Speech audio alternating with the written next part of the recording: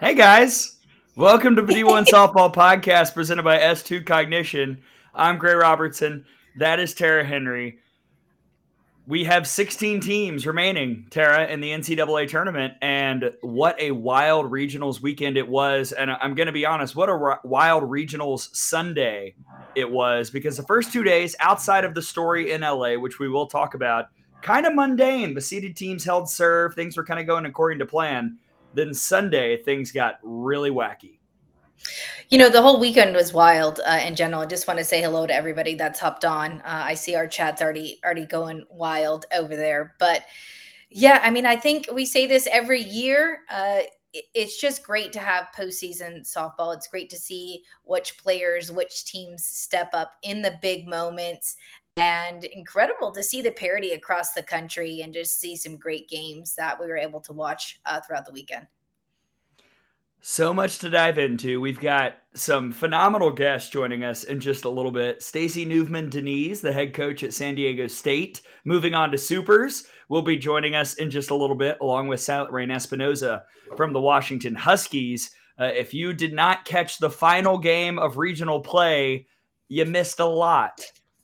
Just being honest, there was a lot going on in Seattle, Tara.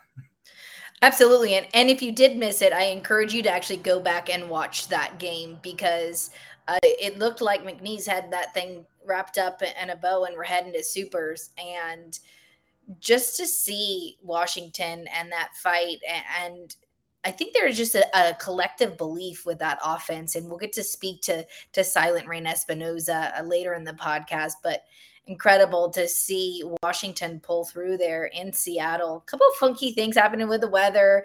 You always see the little cotton floating in the air in Seattle. What a beautiful place to play. But you're right. If you did not watch that game, I encourage you to go back and head on to ESPN and watch that replay. Okay, that was one of many, many regionals that we will lead off. Is basically the whole bracket. Let's do it.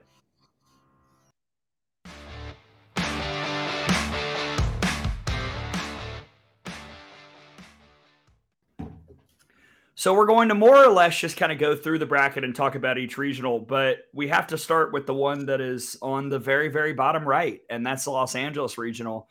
Last year, when Florida State was upset in regionals by Mississippi State, there was conversation about whether that was the biggest upset in regionals history. And Tara, UCLA going 0-2 is as stunning a result as I can remember in a very long time. And I think there's a larger conversation to be had about I'm going to be quite honest, even though UCLA probably should have won the game, the unfairness of the best rated 4 seed going to the number 2 overall seed. That's something that we can, I'm sure, touch on a little bit later. But bottom line, the Bruins are out, and they were out by Saturday night, which I don't think anybody in the world would have predicted. I think we were all in shock. I think across the country, we did not expect the Bruins to go 0-2. The Bruins did go 0-2 back in 2012, the last time that did happen. Lost to Hofstra and Florida State. And then I think 2007 was the team I was on, arguably the toughest loss for the Bruins since then, when LMU, shout out Sam Fisher and her Lions, and Tariah Mims-Flowers, which we can talk about LMU in a second, came into that regional. So huge upset. The Bruins just look flat, and sometimes that happens. I'm not going to sit here and make any excuses as to why they didn't win the ball game. But, the key to winning in the postseason is, what team gets hot and who can execute the little things. And, that was tough for the Bruins throughout the weekend. And I think you're right, Gray. That was a tougher regional than maybe I think we all looked at. And I think that was overlooked. And, I watched Liberty play there in the regular season, and Dot, what she did with that squad earlier before conference play, really prepared Liberty to go into that region and ultimately deal the final blow to the Bruins. And then we'll get to Stacey Nuveman, Deniz, just put her two names together, and talk about San Diego State and what she's been able to do with that program since taking over at the helm there. But yeah, tough go for the Bruins. And even on my end, I'm not really a homer, but that one was a tough pill to swallow, just by the way they lost. And I know how that feels, and my heart goes out to them. But this is why we play the game. And I tweeted it earlier this week. The game doesn't know who's supposed to win. And former head coach Sue Inquist, she'd always remind us that. So that is evident in that Los Angeles regional. And congratulations to the Aztecs getting out of there.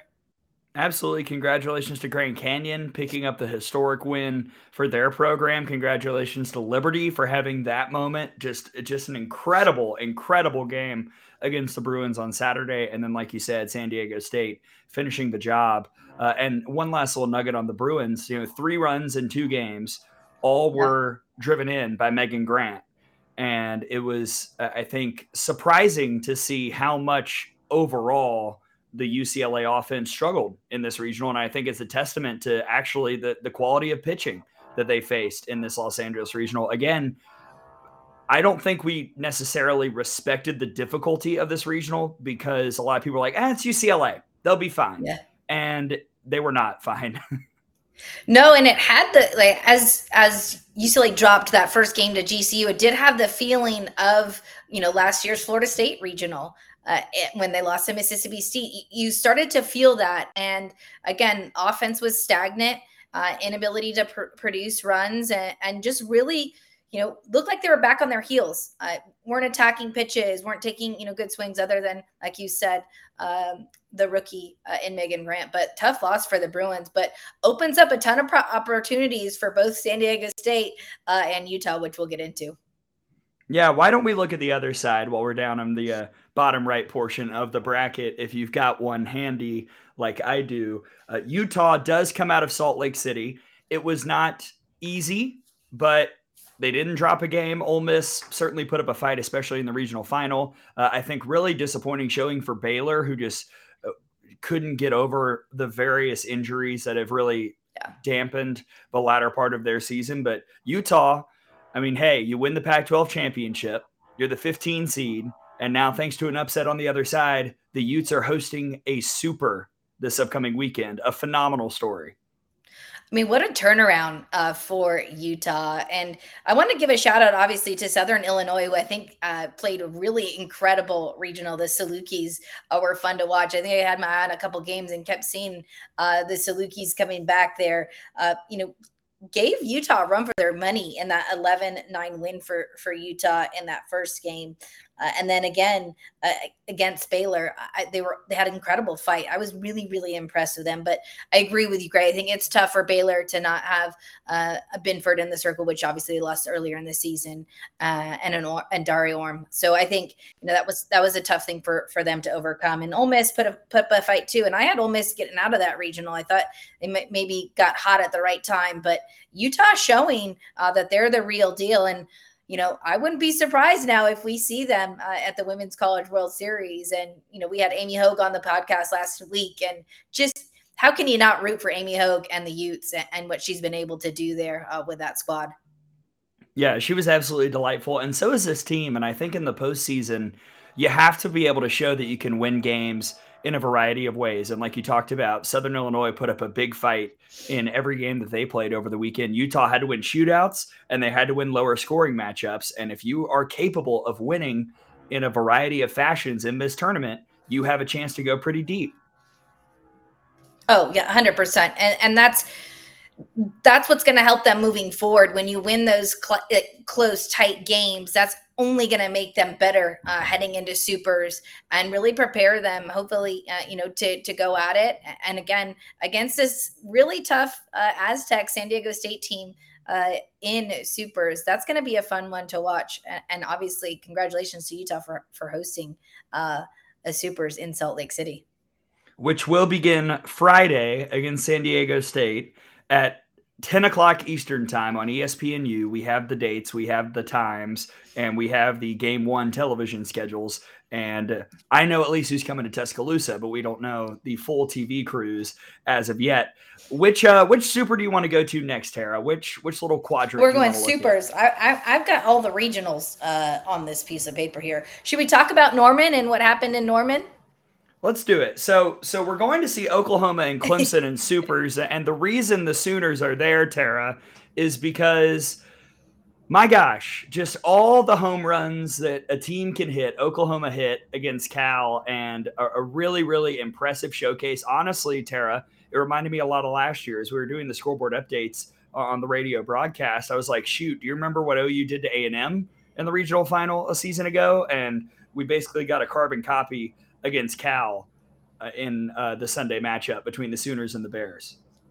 The Sooners leaving, no doubt, who is the number one team in the country right now. And you're right, 7 different Sooners had home runs on the weekend, 3 of them with multiple home runs. But can't say enough about that offense and that pitching staff. And excellence and dominance over time is just so difficult. And we're seeing that with some of these larger seeds like UCLA dropping a regional. I think it's so difficult, and we don't give enough credit to what that staff does year in and year out.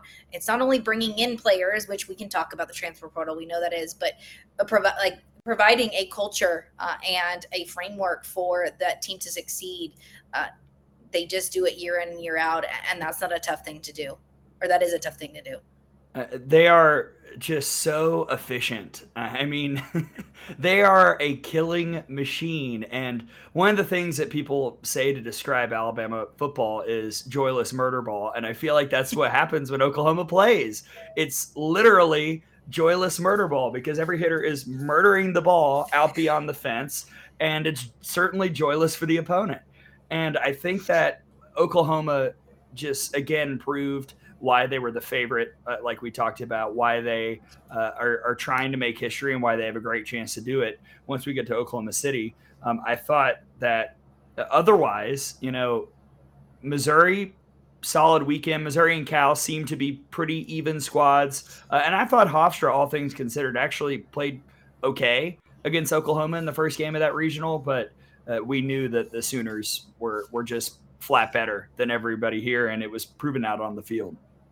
Yeah, and Chelsea Spencer at Cal, obviously taking over the helm there, former Cal Bear herself, player, getting Cal back into a regional and getting some regional wins. Like you said, a big win over Missouri for the Bears. That's going to give some good momentum to Cal Bears and get them back to, a team that a decade ago was consistently at the Women's College World Series. So again, that wasn't an easy regional either for OU, and they just made it look easy. It's like, it is, it is what it is. Like, you can say what you want about the Sooners. They are just that good. And we're going to keep saying it until they're not, but they are just that good, Gray. Yeah. And I think to your point as well, we've talked about 2 Pac-12 teams that have been moving upwards, Utah and Cal, and years like this are going to continue to help that upward trajectory. Obviously, the future is so bright for the Utes, and they're still playing this year. But Cal, to go from what they were 2 years ago to last year to this year, I'm really excited to see what the Bears can do in the Pac-12 next season. So Oklahoma in Supers will be paired with Clemson, who came out of the Clemson Regional. This one did go to an if game, and Valerie Cagle might have sewn up Player of the Year with her really impressive performance in the circle and at the plate against the Auburn Tigers, outdueling Maddie Pinta a couple times in the regional. And I'll tell you what, Clemson, OU is going to be a fascinating matchup because the Tiger team that I saw this weekend for the majority of the weekend was the best Clemson squad that I've watched in months. Gray, I couldn't agree with you more. I was having this discussion about what was going to happen in this region, or the super regional week of OU and Clemson. And I said, listen, I was able to watch Clemson, a few weeks ago in person. And yes, they were good, but the team that we saw, and for the ability to come back for Bree Ellis and Auburn, hitting that 3-run home run, and Maddie Penta and doing what Maddie Penta does in the circle, they showed some grit. They showed some fight. We were nervous if they weren't tested enough, if they weren't battle tested early in the season. And I think we're seeing a Clemson team that, if Valerie Cagle can keep the ball down in the zone and mix that up and off speed, she could potentially give, some trouble to the OU offense. They're going to have to be very, very smart in using that pitching staff. Do you bring Millie Thompson in after you go through the lineup once? Is it, go through the lineup once, bring in a Millie Thompson, and then go back to Cagle. I think they're going to have to be a little bit crafty in order to keep that OU offense off balance. But again, I think it's going to be a nice showdown in Norman, and something I was considering about going out to. I think that's how excited I am about this matchup. Ooh, wait, can we get a tease? Where are you going this weekend? Or you want to save it for later in the show? I'm not quite sure where I'm going this weekend. Obviously, normally stay at home for Super, so that's going to change. So figuring out where I'm going to be this weekend, I'll let you know. Okay, I will keep my texts open. All right, so let's just go straight down. The next Super that we'll see is Stanford and Duke. Looking at Palo Alto, the Cardinal come out of it, demolish Florida a couple times. I know that there was a lot of drama and controversy involving that final game. Tim Walton gets ejected for what I think was a pretty bad strike zone, and maybe that's something we can talk about too. I thought there was a lot of conversation about strike zones across the country in regional play, but it was good to see when looking at the actual results, the Stanford offense come alive to back up the pitching. Now, part of my question is, did the offense come alive because they were facing Florida pitching, or have they truly figured it out? I think we'll find out this weekend. I think that's exactly what I was going to say, Gray. Stanford, a ton of offense this past weekend. Even I was surprised in watching how many solid base hits they were able to get through. And again, we've talked about the Florida pitching staff and the issues they've had there. But, this is the type of momentum that the Cardinal can use heading into super regionals. And that regional against Duke, I think that's super going to be one to keep an eye on. Is it going to be a pitcher's duel between the two? How is Jess Allister going to use that pitching staff? Is Nyjah going to, throw one game? I think another interesting matchup. But in terms of Tim Walton, in terms of the Florida Gators, can't say enough about Skylar Wallace and what she did this season.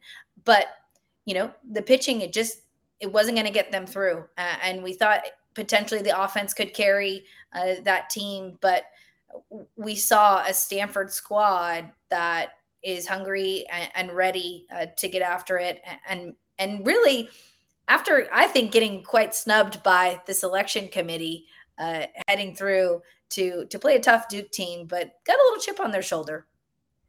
Hey, and a tip of the cap as well to Long Beach State and LMU, who put up incredible fights throughout. Jenna Perez. And how about the Beach? We talked about Stanford's offense popping off. That first game was just 1-0. So yeah. It was tight top to bottom in Palo Alto. Oh, yeah, the Beach. I watched Long Beach win the Big West title last week. So Shannon Haddad in the circle for Long Beach, holding Stanford to just a run. And hats off to Long Beach, because you would have said 2 weeks ago we didn't think they would even be in the tournament, and to be playing in Palo Alto and Stanford and to giving them a close run for it. Congratulations to them, LMU and Florida, for their incredible seasons. So Stanford's matched up with Duke in Supers. Duke comes out of a Durham Regional, defeating Charlotte in comeback fashion on Sunday. Kind of the most Duke of Duke weekends, Tara. They just found ways to win. They were not pretty games, but as I've always said, in the postseason, doesn't matter how you do it, just that you do it. And Duke found ways to get victories. Yeah, finding ways to win and mixing really Jayla Wright and Cassidy Curd. I'm so impressed with Cassidy Curd in the circle. She does not act like a freshman and comes in big moments and gets big strikeouts and really attacks the zone. And I think we're also seeing a Duke offense that's just getting done, and a ton of rookies in looking at Amina Vega and Deanna Jennings and what that Duke freshman class has been able to do. Just really impressed. So I think it's a good mix of some young kids on that squad mixed with some veterans. And again, another super where I think pitching is going to be the key, and who can get, timely hitting. I think it's going to stay low scoring in both of those contests for Duke and Stanford. Forget just pitching. How about freshman pitching? Curd, right. Kennedy, fire me up. Let's go. Incredible. Like what I mean, we're looking at maybe a Friday. Are there the Friday game? We're looking at a Friday night start. Friday at noon Eastern time on ESPN2. Yeah, looking at a Friday potential, Nigel Kennedy against a Cassidy Curd. I mean, two incredible rookie arms in the circle. So again, we're seeing the youth come through and really stepping up in big moments. And that's what it's all about. That's just so fun to see. All right, next up going down is Northwestern coming to Alabama. We'll start in the Tuscaloosa Regional, where the story was Jayla Torrance. And I think, we were talking about it on the air yesterday. The ideal scenario for Alabama this weekend was to find a way to win a regional without Montana Fouts having to throw a pitch. And Jayla Torrance made that possible, did not allow a run in 18 and 2/3 innings in regional play. The offense certainly struggled on Sunday, and I know every one of those players would say exactly that, but Allie Shipman had the key hit in the 7th to make sure that Alabama season continued. And honestly, Tara, this was one of those regionals where the first couple days, kind of boring overall game-wise. There were a couple upsets, but nothing super, super tight. Sunday had all the drama. Oh, and it's, I see some comments about Middle Tennessee, Braden in there. I love watching the MTSU shortstop. And I can't say enough about Middle Tennessee because, winning Conference USA tournament, getting out of that. And really, people call me like, what's going on with MTSU? I said, listen, I've seen some teams across the country. We're talking about parity, and I'm not a huge fan. I'm just going to say it, Gray. I'm not a huge fan of saying mid-major. I know that's the art mid-majors, but I would argue that we're looking at a time in our sport where we're seeing teams like a Middle Tennessee do more with less funding, and that's incredible to me. Great coaching, great recruiting, and getting it done, rolling their sleeves up and getting it done. So back to Middle Tennessee and Alabama. But in terms of Alabama, we were worried about the offense. And I know that we talked about this, Gray. For Alabama to get through that regional without Montana Fouts in the circle, collectively, the belief of the Alabama Crimson Tide, I can't say enough about what that means and that momentum moving forward. Are we going to see Montana? You have a better idea than me, Gray, whether or not we're going to see her. But that shows you that I think the adversity going through that they went through throughout the season to get out of that regional and to advance to super shows you that Alabama, they've got some of that fight that I used to see a couple years ago. I'm not going to say which teams I'm going to mention, but I saw a little twinkle in the eyes when I was there at that Ole Miss game in Oxford. And it was fun to watch Alabama Crimson Tide this past weekend and get it done when it wasn't easy. And that's what's the hard thing, is to win when not everything's going your way either. Absolutely, yeah. And again, shout out to Jayla. One little note on Allie Shipman. I just think the symmetry is so crazy. In 2019 at Tennessee, in a game against Middle Tennessee, a collision at the plate tore her ACL and ended her season. It was a great freshman year. And then to be the one that got the hit yesterday, I think is just one of those softball story moments, finding a way to come back and get one last jab at Middle Tennessee. I will also say Jayla Torrance was great, but right there with her all weekend was Gretchen Mead for Middle Tennessee State. And she is a player that their head coach, Jeff Breeden, talked about in the press conferences as one who didn't do much at all at the beginning of her career, but got better, saw an increased role this season, and was pitching the best softball of her career in the most important time of the year. 6 no-hit relief innings in the Conference USA Tournament Championship to get Middle Tennessee to the Tuscaloosa Regional, and then 3-0 in regionals, including 2 shutout wins of a Central Arkansas team that really surprisingly struggled in Tuscaloosa. I think that was one of the biggest shockers of the weekend. We really saw a Central Arkansas team which performed at a really high level throughout the entire season really struggle in that regional. And again, I was just, Graham Hayes over on our site, we've got all your regional breakdowns for you, highlighting Mead. I was going to make sure that we got her in there, but Gray, you took care of it. You can head on over and take a look at all the regionals if you need to be caught up, if you missed maybe 1 or 2 games on the weekend. But yes, disappointed in Central Arkansas, and was hoping that they could make a better run for it. But again, that's what happens. Certain teams get hot, and certain teams the bats go cold, or unable to get things done in the circle. But congratulations to them as well on an incredible season, because yesterday or the day before, whenever your team's eliminated, it doesn't define you as a player, you as a person, you as a season. We have to look at these things as a whole, and incredible season for Central Arkansas, and really just doing a nice job staying consistent over the season. But yeah, tough loss this weekend. I was really shocked because we had everybody on the staff, but Brady Vernon picked Central Arkansas to get out of the regional. So Brady Vernon, I know the Crimson Tide are loving Brady at this moment, because he's the only one that chose Alabama to get out of that regional. Yes. Yeah. SID Nathan Sheehan had some fun with everybody on staff after that.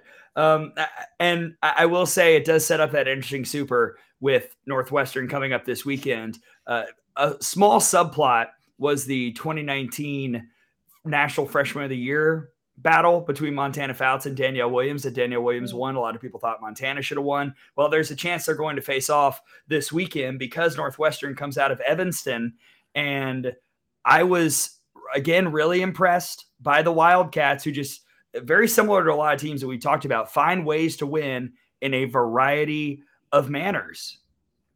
Well, did you just say Montana's throwing this weekend, or are you confirming that she's throwing I this said weekend? that there is a chance. Oh, okay. I knew she was available yesterday. Coach Murphy did say she was available to throw yesterday. So there is a chance that we could see Montana Fouts versus a Danielle Williams, which in itself is an epic matchup for a super regional. And, I want to talk a little bit about Northwestern and their super seniors, which includes Danielle Williams. And can't say enough about Jordan Rudd. We had her on the podcast, I think, just a week ago, right, Gray? And there's something really special about Northwestern and their ability to fight and come back and really overcome some large deficits throughout the season. I don't know how they do it, but there's some magic in that squad, and Jordan Rudd's a big part of that. So this is going to be another, I look at our super regional matchups and I'm stoked. Like, this is a year where we've got some, actual, these are all Women's College World Series matchups as what I'm looking at. And again, we could have a pitcher's duel in Tuscaloosa should that happen. Absolutely. And one more tip of the cap as well to Miami of Ohio. Brianna Pratt had to carry the load in that regional, and they were one controversial play away from playing an if game in Evanston. I mean, they were right there with Northwestern. And I swear, every time I obviously watching loads of games at once, but what an offense over there. Every swing taken for that Miami, Ohio squad up and down the lineup, I'm thinking that these are some good hacks. Like, literally, that was what was going on in my mind. And scrappy and fun to watch. And again, you're right, Gray, putting up a fight there in Evanston with obviously the Wildcats ultimately coming out on top there. But no, I was excited to see that. And Miami, Ohio, that's not the last we're going to hear from them. I think we're going to be talking about them a lot heading into next season and, postseason potential next year too. Yeah, and one last little nugget from Evanston. Kentucky, just a Jekyll and Hyde night and day, Friday and Saturday. Friday, they looked so good. I was thinking, this is the Kentucky team that we've been waiting for. And then Saturday, gave up all the runs to Northwestern, got run ruled by Miami of Ohio. I feel for our friend Kayla Kowalik, whose career came to an end like that. But it was a Kentucky team that was just marred by injuries in the circle, and the offense couldn't keep pace. Yeah, and like you said, at one point you're thinking, again, a question marks about the pitching staff, and when Schoonover was hurt in the middle of the season, or Schoonover was hit in the middle of the season, were they going to be able to bounce back? And watching Kayla Kowalik in her career, a player who I swear her jersey's always just covered in caked in dirt, and to see Kayla Kowalik do what she did at Kentucky and love Kentucky as what you can see, not only in her play and how she talks about being a Wildcat. I can't say enough about her career, and I'm just really excited to see her not only for in the pro league, but throughout, potentially playing for Team USA, because we know that's happened before. But what an incredible ambassador to the game, and just one that I'm going to miss watching, or I'm going to miss seeing watching her play in a Wildcats uniform. And I'll flash this one up before we get to our cleanup hitter. That home run off of what I have now found out is the basketball arena. I've been asking for years what that building is. My gosh. I apologize to Kelly Higbee. I wish I had asked her to put the clip in, because she could probably one of the more insane swings I've ever seen. I think the weekend as a whole, or I don't know if it was just yesterday, we saw so many balls leave the yard. But in Evanston, to see, that was on top of that basketball arena. Erin Coughlin, she hits the ball. It's out of control. Yeah, so Kentucky's season comes to an end, unfortunately, in Evanston. And it's almost time, I think, Tara, to get to the cleanup hitter. Shall we? Yep. Let's do it. If I can find it. Here we go.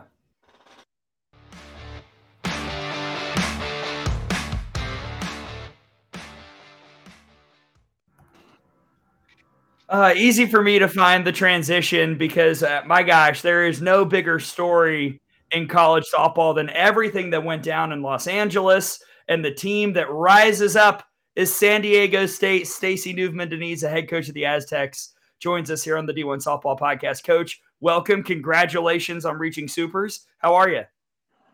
Is this real? Like, did this actually happen? I'm great. I think that goes without saying. Honestly, just really trying to soak in the moment and enjoy what we just accomplished, and also start the process of getting ready for Utah.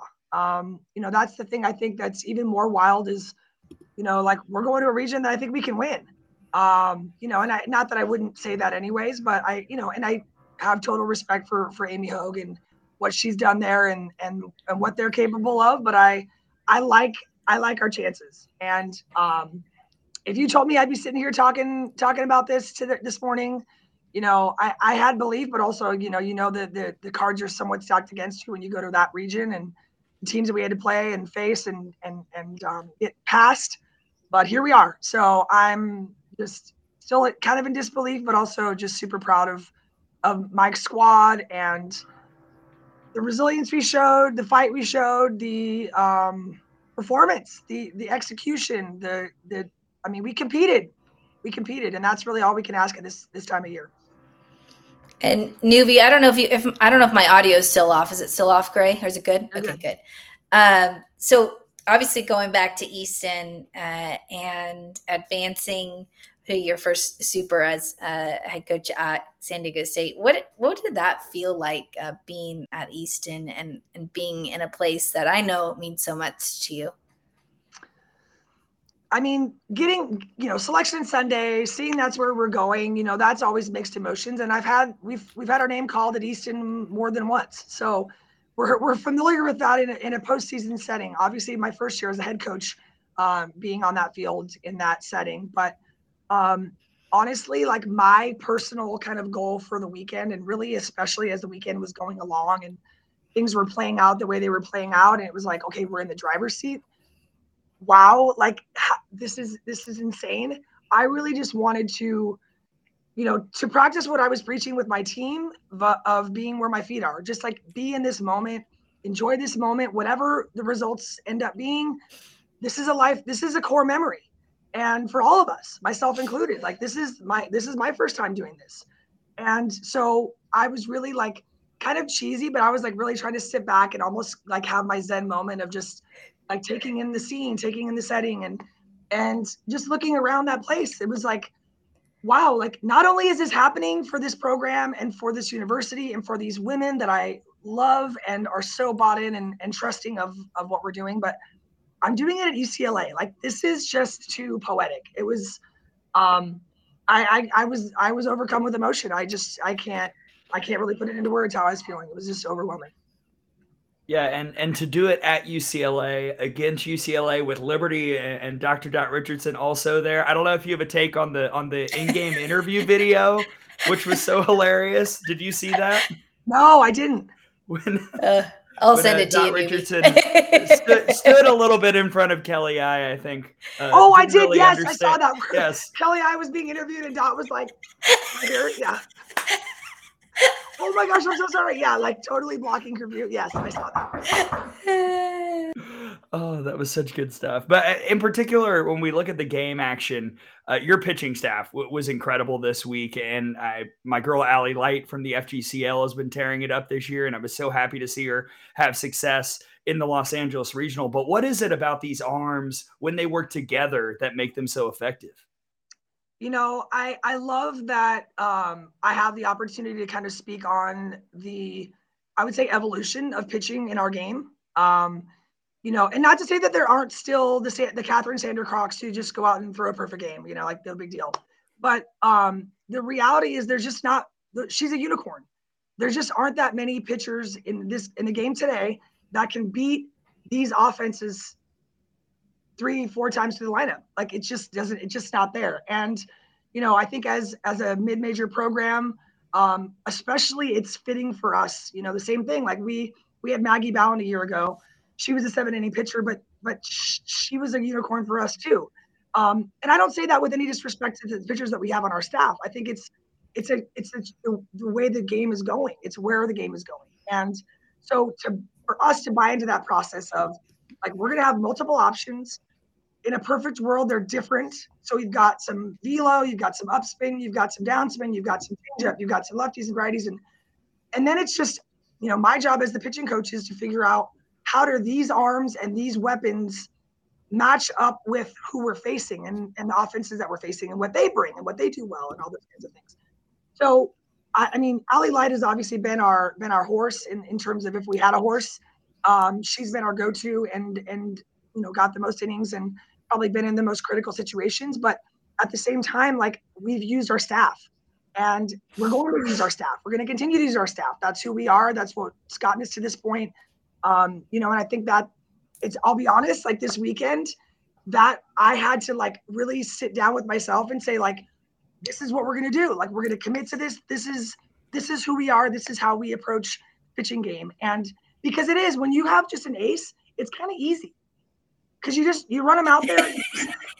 Hey, we're going to go down with our ace and that's how it's going to go. It's much more like gut wrenching when you're like trying to make the right move at the right time, at the right part of the order, read the room, the situation, you know, that's where the best of the best do it. And the best of the best is Lonnie Alameda, right? Lonnie has been doing this for years successfully, and she's confident in her decision-making, and it's not always perfect, right? She'd be the first one to say that sometimes you don't get it right, but I'm in that process. I'm early to that game of understanding and having the feel, but also trusting the analytics and trusting the predetermined plan that we've set for a particular game. And I feel like the last 2-3 weeks for us and our program, it's really been working out. It's been working. And I think you look at the scores and it speaks to that. We're facing legitimate offenses and our pitchers are getting it done. Not because, you know, they're again, unicorns necessarily, but because we're putting them in a position to be successful with what they do well. And for the amount of time that we believe they can do it successfully. And again, sometimes I look back on this season, I'm like, probably my hook was too short in that situation, or maybe I let him go a little bit too long. But that's my growth process of understanding my personnel and who we have, and again, I think getting them even to buy in is a process, because these are players that came from travel ball where they pitched through. Not only did they pitch 7 innings, they pitched 21 innings in a day. So they're used to just throw, and now we have to be more strategic about we're trying to win these ball games. And in some cases against really special offenses. And I think that's the magic, and that's the future of the game. And we're seeing it more and more. And I really think I love talking about it, because I think evolution is what the world is about. It's what history. It's made up of human history. So here we are. We're talking about the evolution of, you know, a inanimate object, but I love it. And I'm glad to be a part of it. And it's exciting. It's scary, honestly, and a little nerve wracking, but I think it gives us an edge, honestly. We got a question from the chat asking if you used to call your own games when you were a catcher. I did. So not to say that doesn't happen anymore, but it's definitely much more rare now than it was. Let's not say how many years ago it was that I played, but it's been a few. That was more common, I think, back then. I think now with the amount of information that coaches have, and I think the pressures honestly are high in terms of the wins and losses and things like that. So more coaches have that happening from the dugout. But one thing that I try to do with our program and our staff is over the course of the season is like giving them opportunities, like, hey, you take this inning, like you guys go call this, or even in the middle of an inning. Sometimes like if I feel like I'm not in a groove with the pitcher where like maybe she's shaking me off a little bit, I'm like, hey, and I just point out there, I'm like, hey, you guys got this. And then get them back in a rhythm, get them back, because they might be seeing something I'm not seeing, and building that trust with them, between them, and also in themselves. Like, hey, yeah, we actually, we're seeing the game too, and we're understanding what we're trying to do here. So as a player, I got to call a game. I think that we're moving in that direction in some ways. Callie Decker is phenomenal, our catcher. She actually has a really good head for the game. And so I feel totally good about giving them that opportunity. Not always, but in certain situations, in certain moments, I'm like, hey, you guys have a feel, like go for it. And giving them that ability to do, but it's not as common as it once was, for sure. And speaking of Callie Decker, I know we just talked about her as a catcher, but in terms of her offensive production in the past couple of games here, and then got Callie Decker and Mac Barbara. I looking down the list of the roster, talked about the impact and how you've been able to integrate transfers into this program and have them succeed. And whereas maybe they didn't see as much success at their previous programs, but how are you getting them to succeed here at San Diego State?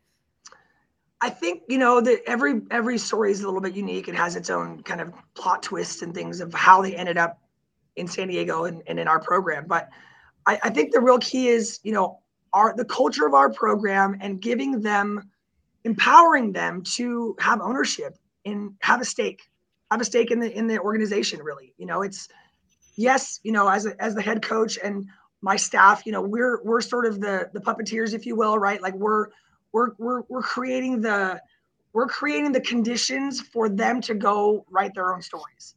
And like Callie Decker as an example, she got some opportunities in Florida, but they were here and there. They were pinch hit. And I don't think she ever believed that she was believed in. And that's so much of it is giving them your belief. Hey, you're going to come in and you're going to change the face of this program. I believe that you can do that. The talent was there. The talent for her, the talent for Mac Barber, the talent for Allie Light. They possess that. We didn't give them that. We just allowed it to be unlocked. And, I think that there's challenges within that, right? You have new people coming and going, and it's, building continuity is tough. And so I think the last couple falls where we've, it's tough because we're bringing in new people and we're integrating new voices and new perspectives and all that. But, when we get to this point, the talent was never in question. That's why they were the places they were at before. It's more of, can they be put in a position to be successful? And I don't know what it is about what we're doing, but something's working. And just seeing them flourish and find that confidence that actually I am as good as I thought I was. Because, I think when you go somewhere as a big recruit and then you don't have that success, there's this little voice on your shoulder kind of questioning, like, well, maybe I'm really not that good. Like I thought I was a stud. I thought when I went to Oklahoma, I thought when I went to Florida, I thought when I went that I was going to just go be this big superstar. And then when I'm not, it's like you start to question yourself. And so to see that that be released and just see them go out and play the way that the world knew they could it's awesome. It's beautiful. And I'm so excited to hear you talk about that. I think you're right on the money. I think that's the way the world is right now.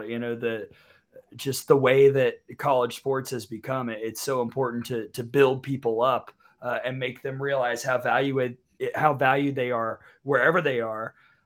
Last thing for me before we let you go, you mentioned earlier that you feel like you've got a shot this weekend in Salt Lake City against Utah. A Utah team that's playing really well, but so are you to get through the Los Angeles little fight that you saw this past weekend. What do you want to see from your team in a moment like this, in Supers, on the road? Obviously, for a lot of people, it'll be the biggest moments of their softball lives. What do you want to see from them intangibly in those games?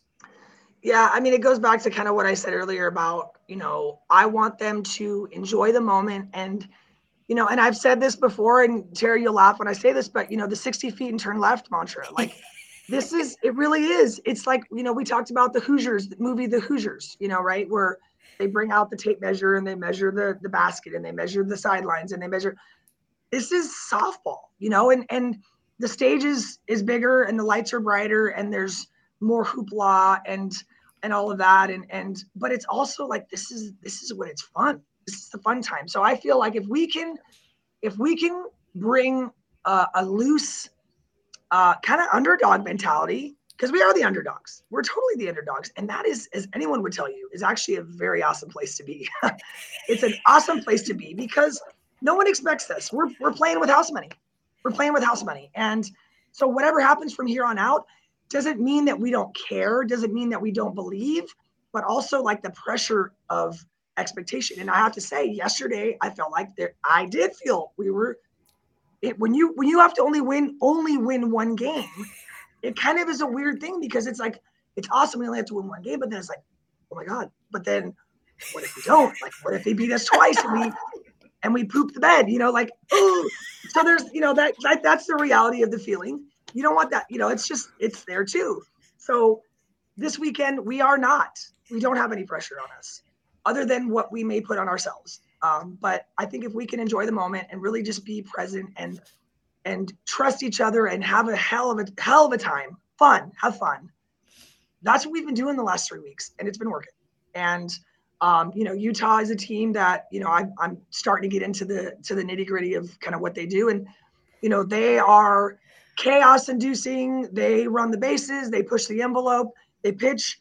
They don't hit like a ton of power. I mean, obviously they have some power, but it's more of just like the make you work. They're gonna play short game. They're gonna challenge you in all those ways, and so it comes down to emotionally as much as anything. Do you get rattled? If you get rattled, game, set, match, right? Like they're gonna come in and they're gonna hand us our tails. But if we can just play relaxed and confident, even in the chaos, anything can happen. And that's the cool thing about I feel like the regional is a little bit more almost stacked against the underdog than the super regional. It's like 2 out of 3. We got to prepare for one team, and anything can happen. Elevation is wild. We play in elevation in our conference, so that in Utah is another factor that I we're used to dealing with. Is can sometimes be a game changer. Obviously, they have a huge park, so it's not so much of a home run park. But anyway, bottom line is we're going to compete and we're going to enjoy it and really soak it in because this is going to be the highlight of most of their careers. And then the thought of going beyond this is, again, continual cherry on top. We're already playing with house money, but it just gets better and better as this thing goes along. Love it. Could talk to you all day long, movie. Stacey, Nuveman, Deniz. She's also a gold medalist. I don't know if I don't even put that in the open, but a long list of accomplishments, and congratulations to you, the squad, the staff, and everybody at San Diego State.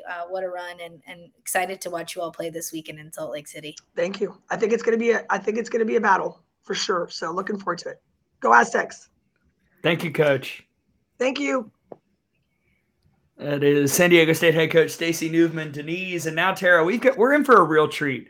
We've got 2 cleanup hitters. We have batted around the lineup just like Washington did, right, in the 7th inning yesterday against McNeese. A wonderful transition to SilentRain Espinoza from the Washington Huskies. SilentRain, welcome to the D1 Softball podcast. Congratulations on just a remarkable comeback last night to advance the Supers.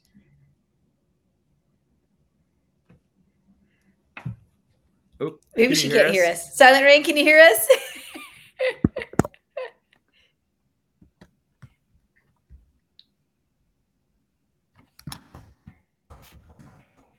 Well, we'll wait. I think she can't hear. Let's figure out how we can get her some audio. We'll have Kelly work on that at the moment. Wait just a moment. Hang tight, SilentRain. We'll get her back on here. We'll get her in here. How about Stacey Nuveman Deniz? Nuvi, she's just the best, isn't she? Oh my gosh, are you kidding? I was just like writing down quotes and so many things that she said that I think apply to so much. I love what she said about the transfer portal. And I think in today's society, just the way it is, you've got to provide affirmations nowadays. You've got to let people know, and people should do this more anyway. Mm-hmm. You got to let people know what they mean and what they're capable of, and mm-hmm. that you believe in them. And I really, really enjoyed everything that she said about that. I also thought her pitching nuggets were phenomenal. And I'll tell you what, I mean, we're probably not going to pick any of the super regionals this weekend, but she's exactly right. San Diego State has a shot. Why not them?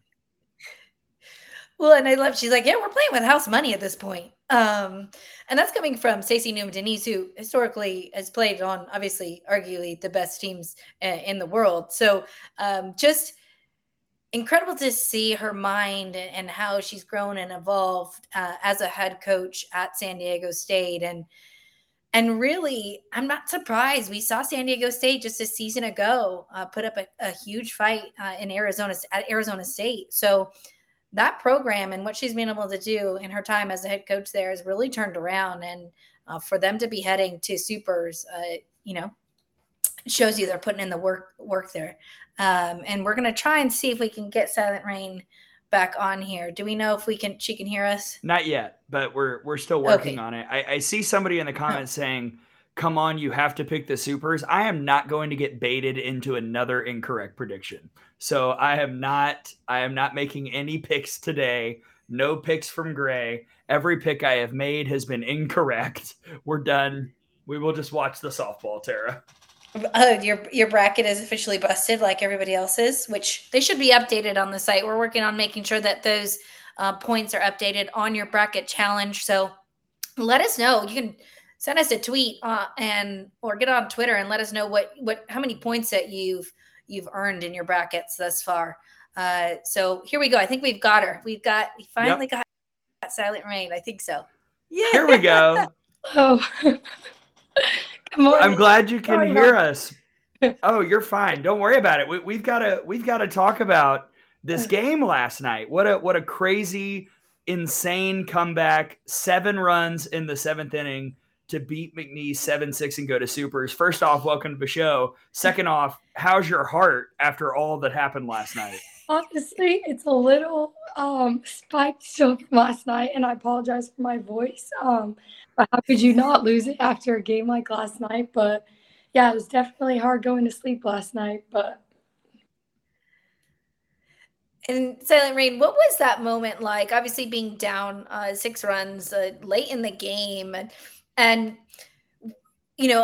being in that position and back against the wall, what was that mentality like for the team and to kind of get that rally started?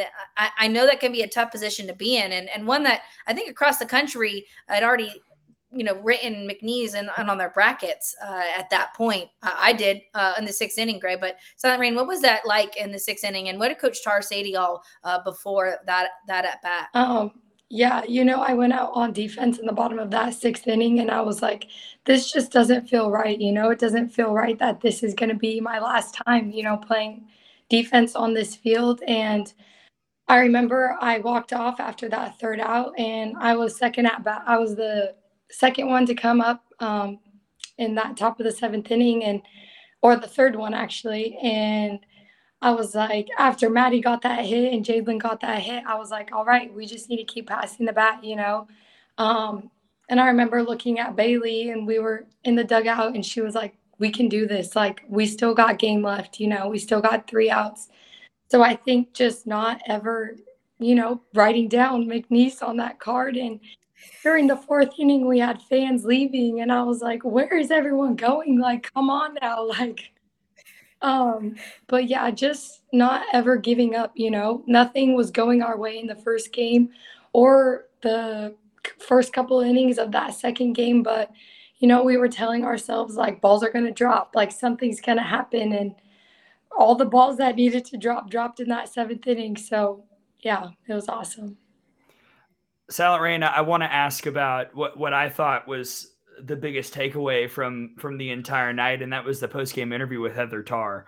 She was very emotional in that interview, and it was so awesome to see the team surround her in that moment. I think one of the best images of the entire weekend. What does Coach Tarr mean to you, and why did a team respond like that? I mean, I'm not sure I've ever seen a team do that with a head coach during an interview. Yeah, there's a lot of love on our team and between us girls and between us coaches, and it's all about trust. If we trust our coaches and if we trust our players, then we can do anything, and we proved that last night. I gave Coach Tarr a hug after that interview, and she was just telling me, like, there's a reason why, there's a reason why that we're not done yet, and we have more to accomplish and more to prove to ourselves and everyone else. So yeah. And SilentRain, I obviously some celebrations, hopefully post game last night. What does the week look like for you and the Washington Huskies getting ready for Supers? Yeah, trying to just decompress from last night. My heart rate is still up, like you said, but just getting back to neutral and getting back to preparing for what's ahead. You can't count out any team, and we're excited for just to see how good we can get. And any team that we're going to play is just a team standing in our way. So just knowing that and knowing that at least we get to play at home, which is exciting. And hopefully our fans don't leave early. You tell them, SilentRain. Tell them right now. Tell them. I know don't leave early. There's a little bit of rain, but come on, now we're from Seattle, so. But yeah, so just preparing, taking any game like it's a normal game, not putting too much pressure on ourselves, but just taking it game by game. So I did want to ask about the pitching staff as well, SilentRain, especially Brooke Nelson, who finished it off. And really, if you look kind of up and down the story of the game, there were a lot of people who were potentially playing the last bit of softball in a Washington uniform last night who came up big. What can you say about the pitchers? What can you say about your senior class and the leadership that was displayed last night in that comeback? I mean, Brooke pitched her butt off. I texted her last night and I was just like, I'm so freaking proud of you. And she was like, if you guys can score seven runs in 1 inning, like, I could get you 3 outs, So just like saying that out loud gives me chills, just knowing that those are the types of players that we have on this team, and she's going to do whatever she can and come in and pitch her butt off and do it for us, and then our senior class just pulling up that last inning, we went through the lineup almost twice, and just knowing that all of our seniors, that was possibly their last at bat in Husky Stadium and last at bat ever, just knowing that, and we all came out and did what we had to do. And Sammy Reynolds with the bases clearing double. When that happened, what were you feeling, and what was it like at home plate? Because I think watching it was just incredible. But what were you feeling in that moment? I mean, you can't even describe like how proud and how like it brought tears to my eyes. And I look at Sam on second, and she has tears in her eyes, and she's like covering her face. And it just makes you cry because you're like, damn, like we're not out, like we can do this. And just being so proud of my teammates and just seeing how good of softball players they are, but knowing like how good of people they are and how much work we put in, just seeing it finally come out at the right time is just, it's awesome. You can't describe the feeling. Last thing from me, SilentRain. So we talked about the Super Regional. You're hosting Louisiana coming up this weekend. Prep will begin very soon. But in the early stages, what do you know about the Cajuns and what excites you about this matchup? I honestly know nothing. I was asking a couple of my teammates last night in the locker room just if they like what they know. And we don't know a lot as players just because we're so far from them, and we're trying to worry about our own thing. But I know that what I've heard is they're a very similar team to us, scrappy, can hit, can get the job done, can pitch and play defense. But we just got to see who can score more runs, and worry more about ourselves and how we're going to play our game and stick to our process rather than trying to get outside and worry too much about the opponent. So. All right, well, that's it for me. SilentRain Espinoza, Washington Huskies. Go Dogs. Yes. Thank you, guys. Thanks for joining us on the us. D1Softball podcast, SilentRain. Thank you. Bye. Well, that was delightful. SilentRain Espinoza, ladies and gentlemen. I got like chills like twice, I think, during her interview. When she said the Brooke Nelson text, if you guys can score 7 runs for me, I can get 3 outs for you. Put it on a shirt. Come on. That's amazing. Incredible. I mean, and I was so cute. She lost her voice. I mean, I probably the same thing. Like you probably been screaming. Yeah. People not seeing Twitter. Of course I was screaming. What a heck of a performance. And that is not an easy thing to do. And to come back in the way that they did, that's the type of belief that will push you forward. We talked about belief earlier and Stacey belief. That's the type of belief that a team can kind of put in their little basket and use moving forward through supers. But yeah, that'll be good. They are similar teams. It's funny that she said that. They are pretty similar teams, Gray. Yeah, I think that's just going to be fascinating. And I mean, we can look a little bit closer at the Baton Rouge Regional while we're at it as we finish looking at the bracket, and then we'll wrap this baby up. Thank you to everybody who stayed with us here on the D1Softball podcast presented by S2 Cognition. Tara, Baton Rouge got weird on Sunday. Louisiana, a comeback win, and then another comeback win. Sydney Brazon, the freshman in the circle for LSU, just had some struggle moments in that second game, including when they were trying to intentionally walk a batter. And the Cajuns, after years of, I think, being the pick to get out of regionals and not doing it, finally they're able to get back to supers. Well, it was interesting. I did an interview, I think, last week and mentioned Louisiana and how they might be a little bit saucy not hosting, because I think they believe that they should have been hosting a regional. And so to see them double dip and take 2 from the Tigers, I actually wasn't surprised. But in the way they do it, like you said, 2 attempted intentional walks. I think, that's tough. And, back and forth, putting 6 runs up in the first, a grand slam. I believe Jordan Campbell grand slam. Carly Heath doing a nice job for Louisiana. Maya Davis as well. But scrappy, you're right. Like she said it perfectly. SilentRain Espinoza, scrappy squad. But even the controversial Georgia Clark home run over the foul pole, they couldn't judge it because it's too high over the foul pole, is what I heard.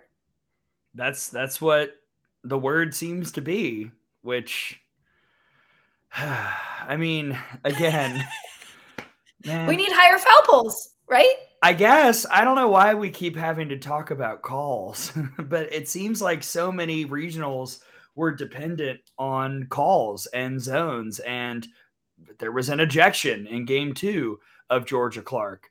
But yeah, make the foul pole higher. That would seem like an easy fix. It is an easy fix, but then you're looking at costs and money and programs across the country having to, obviously replace their foul poles. But maybe it's a stipulation to host, right? Like if your foul pole is not at a certain height, you can't host a regional.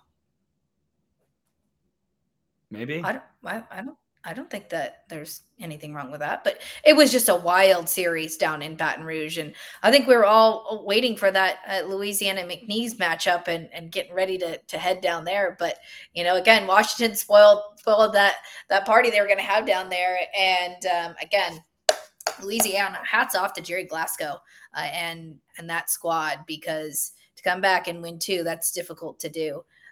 And they just happened to do it. Absolutely. And for LSU, really tough end of the year, second straight season they don't get out of regionals. And there, I'm sure, is going to be a lot of discussion in Baton Rouge about how to make sure that doesn't happen again next year.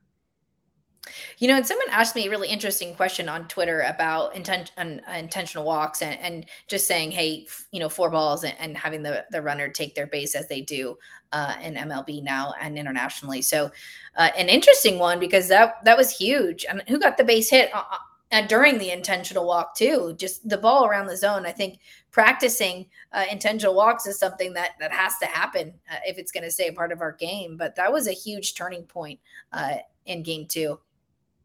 Yeah, it's so interesting. I remember I chatted with Sydney Littlejohn Watkins about it on one of our TV broadcasts, how it's really difficult as a righty pitcher to try and intentionally walk a righty batter because it's such a sideways motion and it's not something that feels natural.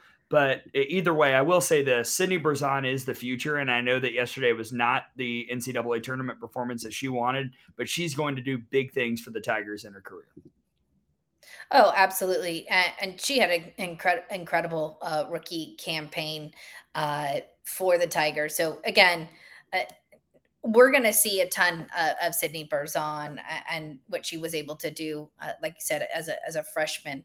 I don't think this is obviously the last of her, but that's going to make the Tigers I think they're going to be a little hungry heading into the season next year, because that's a tough pill to swallow, dropping 2 on a final day. You'd argue that's a worse way to lose than going 0-2. I don't know. What do you think, Gray? I almost found out. Both would be really, really hard. Let's go to the section right above Washington, Louisiana, which is Oregon and Oklahoma State. Oregon, an unseeded team coming out of the Fayetteville Regional. And coming out of the Fayetteville Regional, Tara, is almost underselling it. The Ducks demolished the Fayetteville Regional. I mean, barely a sweat broken because of how strong that offense was all weekend long.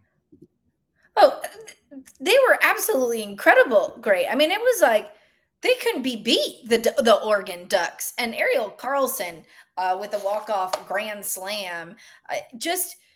We've talked about the Ducks, I think, throughout the last couple of podcasts. And again, they were on, 14-game winning streaks, and they dropped the series to Utah. And but that offense, high-powered offense, and Stevie Hansen and Morgan Scott and Reagan Breedlove, what they've been able to do in the circle for the Ducks, simply, what a statement. Like, what an offensive statement by Oregon, just absolutely obliterating, like you said, that regional, and fun to watch too. Really fun to watch. Yeah, Oregon, we've talked about it. I didn't feel like I could pick them because I didn't trust them. And this weekend, I found a lot of trust in the Ducks. They just do it. They just absolutely do it. And their offense is powerful. Their pitching staff is certainly very good. Maybe not quite shut down, but they do the job necessary to let the offense come through on the other side. Mm-hmm. And to demolish Arkansas like they did was a gigantic statement to me. Arkansas, a really, really disappointing showing in this home regional after falling in supers the last 2 years. A lot of people were saying this is the year, OKC, and to not even be in the catbird seat in the winners bracket regional championship on Sunday, and then to not force an if game, just a really disappointing finish for a good Arkansas squad this year. Yeah, 29 runs the Oregon Ducks scored in that at regional on the weekend. But I agree with you, Gray. And I look back to my notes earlier in the season when I watched Arkansas, and just my notes said, hey, they're not a top 10 team. And just didn't, whereas you were saying people are saying this was their year. I think that I thought they were going to struggle early on, and just watching them just weren't quite gelling, had some, missing pieces. Shanice Dells earlier in the season was having trouble locating the zone. I mean, obviously coming back through the SEC season and conference play, she put it together. But, Hannah Gamble, again, I saw a few balls on defense kind of go through her legs, but then she comes back and hits a 3-run bomb. So you're like, oh, you could do that if you come back and hit a 3-run bomb. I'm totally fine with that, right? But, just a little bit shaky, I think, across the board for Arkansas. And Oregon just looked poised, sharpened, ready to just go in and take that regional. And there is a comment in there. Yes, I think being sent to Arkansas last year and Oregon losing to the Razorbacks really, again, I think they were hungry heading into there and ready to take that regional. Absolutely. And again, Arkansas, they'll be back. Very young team this year. They'll have a chance next season. Right above, Florida State and Georgia is coming up this weekend. That'll be Thursday, Friday, Saturday. So mark your calendars Thursday night, folks. That's going to be awesome. Florida State coming out of a Tallahassee regional. It felt like history was repeating itself. Florida State against South Carolina on Sunday. Remember last year, we've talked about it. Florida State lost in regionals, but they lost to Mississippi State, who they did not play on Saturday in the winners bracket game a season ago. That was South Florida. This year, they played Central Florida on the Saturday game. Sunday, they were matched up with South Carolina, and the Gamecocks won game 1. And then Kat Sandercock said, "This is where the sadness ends." A perfect game to beat the Gamecocks 1-0 and send the Seminoles to Supers, Tara. That is leadership in the circle right there from Sandercock, and obviously phenomenal success. I mean, were you surprised that Kat didn't start game 1? Because I was. I was really surprised to see Allie Dubois in the circle. But again, I feel like Lonnie Alameda knows these, almost like I feel like she has a crystal ball and she knows these things are going to happen. Like she knew that was probably good for her team to lose game 1. And Kat Sandercock was going to come in and shut the door and throw a perfect game, because that's sometimes what it feels like. It feels like Lonnie is on this different softball planet where she could kind of see this macro view of what her team needs. But huge win, again, a huge win for the Seminoles. And we have an article on the website that talks about Kat Sandercock, and Graham Hayes is literally breaking down Lonnie Alameda and her pitching staff and her pitching style and using difference. But Kat talked about how much that hurt a season ago, being eliminated by Mississippi State. And gosh, what a performance for the Seminoles. Fun to watch. And this is going to be a fun Super too, Gray. I'm telling you what, it's going to be a blast, because Georgia was just mashing in Athens. The reason I never considered picking Virginia Tech was, and we talked about this, the amount of home runs that they have been allowing. But even still, I did not expect for the Bulldogs to hit as many bombs as they did in this regional. Their offense was just immaculate, Tara. Oh, the ball just left the yard almost every inning, it felt like. And Sydney Chambly, I mean, have a weekend. Are you kidding me? She was 7 for 9. She had 4 bombs on the weekend for Georgia. Just 4 for 4 yesterday in the final game, and 13 RBIs on the weekend. Can't say enough about Shelby Walters. I think that was a huge pickup for Georgia, because we were concerned about their pitching staff, I think, heading into this season. And huge pickup, the transfer. She only threw in 6 games just in a go for Duke. So to step in and add another viable arm for the Georgia Bulldogs with that high-scoring offense, you take a look at FSU and their lack of run production in the regionals, and then you look at Georgia, which is the exact opposite. It's almost like, what are we? I'm excited. Kat Sandercock versus that Georgia offense, and Sydney Chambly and Jada Kearney and Sarah Mosley and the whole. There's a reason it was picked for Thursday, Friday, Saturday. That is prime time, Thursday night, ESPN2. I'm sure whichever television crew is going there is going to be one of the top tier ones. I mean, everything is going to be phenomenal in Tallahassee. Can't wait. The last one, I believe, right, to talk about is Texas and Tennessee, which is getting the Friday, Saturday, Sunday treatment. And, keep your eye on some of the trades when it comes to this series. It begins Friday on ESPN2. Texas comes out of Austin. certainly not an easy regional on Friday and Saturday for most people. Texas got the combined no-hitter against Seton Hall. A tight game with the Aggies on winner's bracket Saturday, and then Sunday, Texas scored early and scored often and kind of blew it open. Yeah, and, obviously Mac Morgan has been the ace for the Longhorns, done a nice job, but Sophia Simpson coming in and Estelle Check adding some viable arms, and Citlali Gutierrez. They've got a lot of options in the circle, Texas does, but their middles, I can't say enough about the rookie class there and that freshman class at Texas, because, again, another team which I think has a good mix, no pun intended, in Leanne Good, and Viviana Martinez. It's just, again, wasn't an easy regional, and I think Texas A&M, we saw a team that a season ago, I don't think we would have seen a team play like that. Put up a fight. Like, they were in run rule territory at one point to come back, and the game ends 10-5, and to stay in that game. You can't say enough about what Trisha Ford did with the Aggies this season to advance to the regional final in her first season in the SEC. Yeah, absolutely. Down to your final out in the first game against Texas State and just finding a way. Bad mistake by the Bobcats, but you know what good teams do is they take advantage of mistakes. Tom and I are starting to call those points off turnovers, and Texas A&M was able to thrive on that in the Austin Regional. But Texas gets out, and the Longhorns will face Tennessee in Supers in Knoxville. Tennessee, look, this was almost a Monday end, but the Lady Vols were able to win the Sunday championship game against Indiana 7-3. For the home team, a lot of teams have goals in regionals besides just getting out and going to Supers. One of Tennessee's, I'm sure, was try and get out of this regional without Ashley Rogers having to throw more than once, and that's what happened.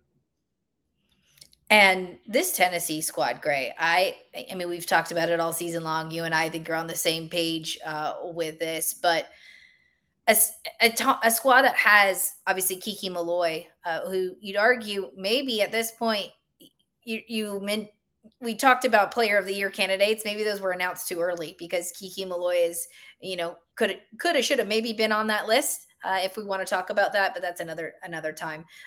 And then Zeta Pooney on that offense. I don't think we talk about her enough, but that pitching staff, Ashley Rogers, she's been able to be rested this season, and in seasons past, that hasn't been the case. So for Peyton Gottschall, again, the transfer to come in and eat up those innings.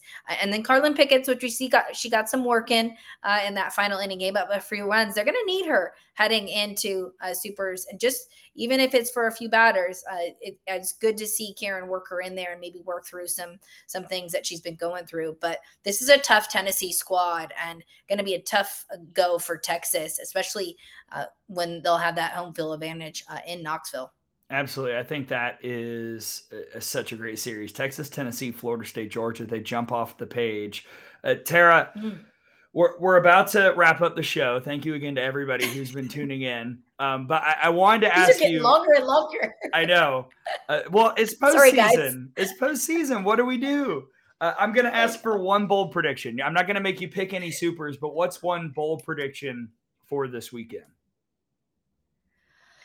Ooh, bold prediction. I think San Diego State's going to be in the Women's College World Series. I love it. I do. I'm still trying to decide, but I'll tell you what. I heard a pretty good pitch earlier from a certain head coach to pick the Aztecs. I mean, I just think I think it can happen. I really do.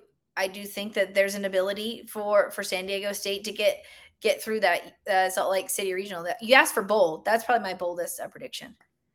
Yeah, I think two SEC teams are going to be in the Women's College World Series. I just haven't figured out which two I think they'll be. Look, I think Georgia's got a great shot against Florida State. Yeah. I think Texas has a great shot to upset Tennessee and knock them off in Knoxville. And Alabama Northwestern, there are so many question marks because I'm still not totally sure about the status of Montana Fouts. So I think there will be. Go ahead. What? Sorry. I was just saying, I think 2 SEC teams will be in OKC, but I haven't decided which 2 they'll be yet. More on that later this week, I'm sure. Are you looking at the chat? That's why I What? Oh. Here, hold on a second. You want to pull you?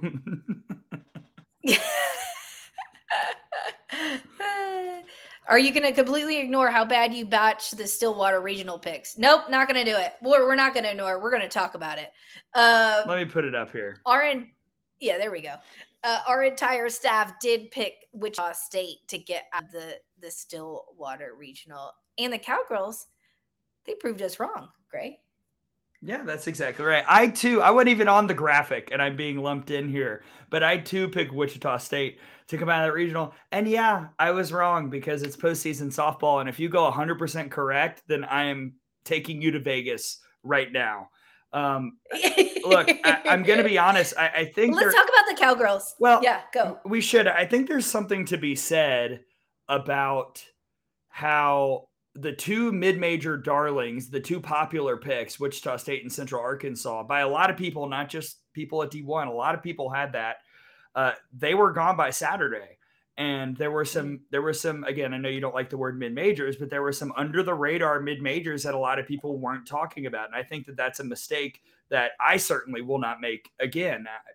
I felt like I got into the hype a little bit with Wichita State, and to Oklahoma State's credit, I mean, that comeback against Nebraska, I can't decide if Nebraska loves or hates the 7th inning of games, because every 7th inning involving the Huskers was dramatic in some capacity. And I must say, we saw the Cowgirls go through struggles, obviously, towards the end of the season and go on a huge slide. But the greatest thing about the postseason is it is a new season. And so you can take what you learned and you can take that and go into a regional like Stillwater. And you'd argue that because people did count them out, that probably made them play a little bit better. Would have made me play a little bit better. People are counting us out, choosing Wichita State over, a 6 seed in Stillwater. I would have been the same way, but can't say enough about Kenny Gajewski and what he did to turn that team around, because that was a slippery slope, Gray. And for them to win those games in the manner that they did, showing grit, ability to score runs, grind it out, that was impressive to see. So again, we might be seeing a switch of this Cowgirls team that we saw in the beginning of the season towards the end. And that's exactly what you want. You want your team playing their best ball towards the end of the season. Right. And again, finding a way to win that Nebraska game, I think in particular, to make sure that the if necessary game was not necessary, big confidence booster. Yes. And if you're Oklahoma State, not only are you hosting a super, but you're hosting an unseeded team. Now, to be fair, again, we've talked about Oregon playing really well, but if you're the Cowgirls, you've got to be thrilled with how this is kind of working out for you. A 6 seed, yes, we were shocked that Oklahoma State got that 6 seed, but in the driver's seat to head back to the Women's College World Series yet again. And we know a season ago, heartbreaker in that semifinal game against Texas. And I'd argue that Oklahoma State should have been in that Champ Series game. And I think they'd say the same thing. So again, a good position for the Cowgirls to be heading into supers. Yeah, and that is the other Thursday, Friday, Saturday super, by the way. So Thursday night, 9:00 Eastern time, ESPN2, Oklahoma State, Oregon. I love it. It's going to be fun. How about that Thursday night? Georgia, Florida State, Oklahoma State, Oregon. It's going to be, what a weekend. You have the schedule, right, Gray? I do, I've got the yes. schedule. Yeah. We give the people what they want. Okay. So here we go. We'll go just all over, starting top left. Oklahoma, Clemson is Friday, Saturday, Sunday. Friday at 2:00 Eastern time on ESPN2. And a reminder, times TBD for game 3s, television networks TBD on games 2 and 3, although an announcement should be coming very, very soon. Stanford, Duke, Friday, Saturday, Sunday. Friday is at 12 noon Eastern time on ESPN2. Alabama, Northwestern, Friday, Saturday, Sunday. Friday night at the Rhodes House, 8 p.m. Eastern time on ESPNU. Texas, Tennessee, Friday, 4:00 Eastern time on ESPN2.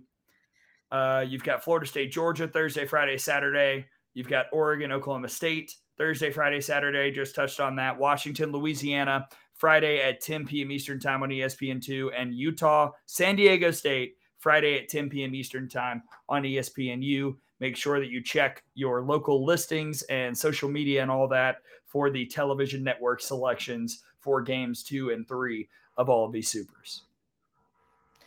And here's a beautiful graphic that our gal Kelly Higbee put together for you all. So we'll put this up on social. Make sure you save it, tweet it out, and let us know who your picks are for the weekend. I mean, Gray and I just had to do it. Well, did we do it? We didn't even do it. We'll save it for later. We're not doing it? No. Oh, well, you know what? We'll tweet them out. I'm going to tweet my picks out with a graphic. So you all can grab that graphic and tweet out your picks. And then maybe we'll just put you up here on the chat next week when your picks are wrong. Or maybe when they're right. How do you feel about that? I think that's kind of fun. Right? Yeah. I mean, well, am I in this graphic? I don't know. I don't know if now's the time for me to start being in picks after how badly last week went. Yeah, and thank you to the chat. You know, sometimes there's a lot of things to cover. So we're totally fine with you guys telling us if we missed something. So that's why you're here. We appreciate it. So thank you. Yeah, there is a lot going on. Again, this paper, very, very busy. And I'm glad that we're able to cover all of the regionals. I think we got them all. Did we not, Tara? We got them. Okay, beautiful. They'll let us know if we didn't. That's true. Before we ship out, Tara, let the people know what's on D1 this week ahead of Super Regionals.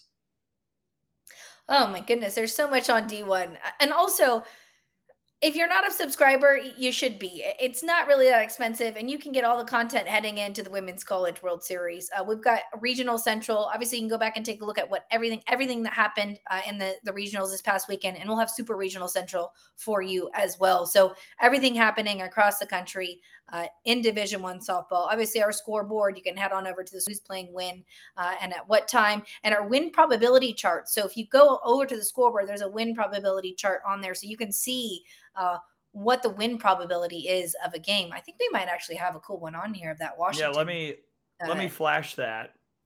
Yeah, so this is the win probability of McNeese winning the game in the bottom, or let's look at the top of the 7th here.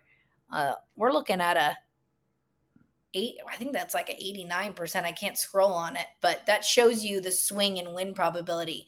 And they are free during the postseason, thanks to our friends at 643 Charge. So head on over to the site, check those out. We'll get you all ready and prepped for Super Regionals heading into the weekend. And we'll have some fun interactive stuff on there as well. Yes, and somebody in the chat. And the transfer tracker. Yeah, I was about to say, Braden, our guy, it is portal season.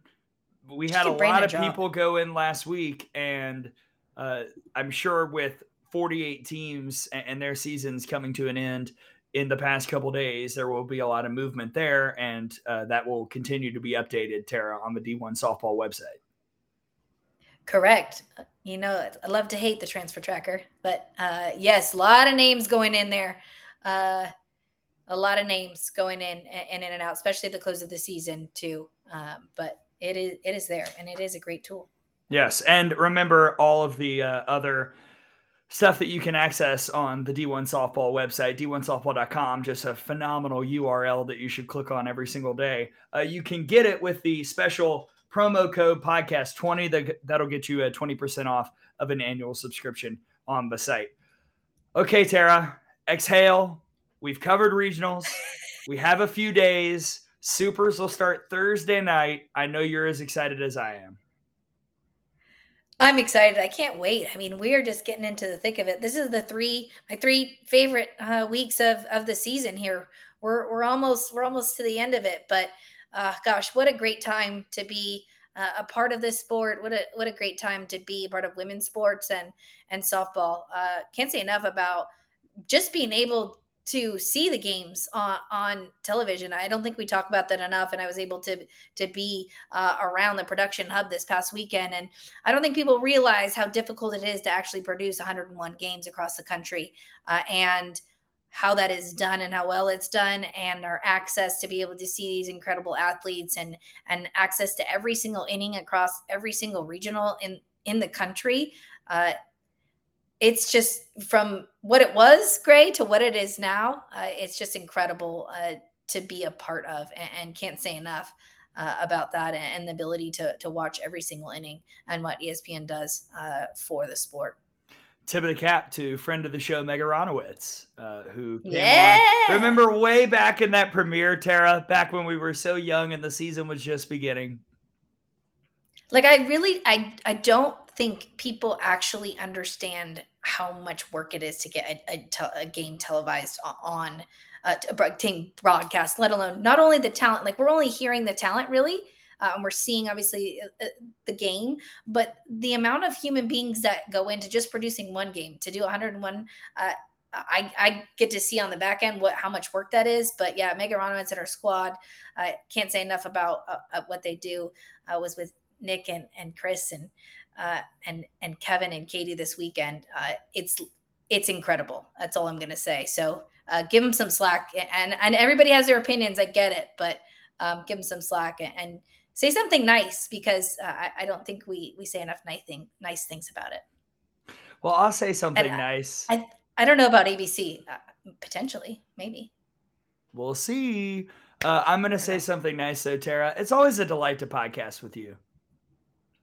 Oh, thanks, Gray. It's always great to chat with you. I mean, we've been talking for an hour and a half. We could keep going. We honestly could, but you know what? We'll just save that for next week when we're getting ready for the Women's College World Series. Yes, we will. Yes, we will. What a fun one. Wow. Amazing. Thank you to our wonderful guests, SilentRain Espinoza, Stacey Nuveman, Deniz. Just absolutely great stories and nuggets of knowledge from both of those amazing folks. And of course, Kelly Higbee behind the scenes. This is actually like the first show we've ever had a technical difficulty, and Kelly was able to handle it perfectly. So Kelly, way to go. Tara, one last thought before we wrap it up. Let's go. We're in the postseason. This is mayhem, and turn on all your TVs, watch some softball, head on out to a game if you can. If you can get to a live game, there's just nothing like it. And hopefully you all are enjoying this, and let us know if we can do more in terms of what we're providing you on D1Softball. And Gray, thank you so much for all that you do and making this show stay together. Always providing the framework, even when I'm going all over the place. Yeah, and for me, the last thing, congratulations to all the seniors whose careers ended this weekend. We talked about Kayla Kowalik, Megan Faramo, my friend Jordan Johnson at Central Arkansas. There are so many. One loss does not define your career, like you said earlier, Tara. And thank you for what all of you have brought to the sport of softball, because, yes, the television side, it's helping the growth, but the fact that we've got really interesting and compelling people to talk about on these teams are what help facilitates that growth. And so congratulations and tip of the cap to everybody who wrapped up their careers this weekend. Absolutely. And the cool thing now, Gray, is hopefully we'll get to see a lot of these players head into the pro league and play professionally and have that opportunity to play softball professionally. And hopefully not all of these years have quite ended yet. Absolutely. That's it for the D1Softball podcast. Again, thank you everybody for tuning in. Thank you to all of our guests for joining us. Thank you to the folks behind the scenes who made this happen. For Tara Henry, I'm Gray Robertson. Super starts on Thursday. Enjoy the action. Next time we chat with you, we will know the 8 teams playing in the Women's College World Series. See you then.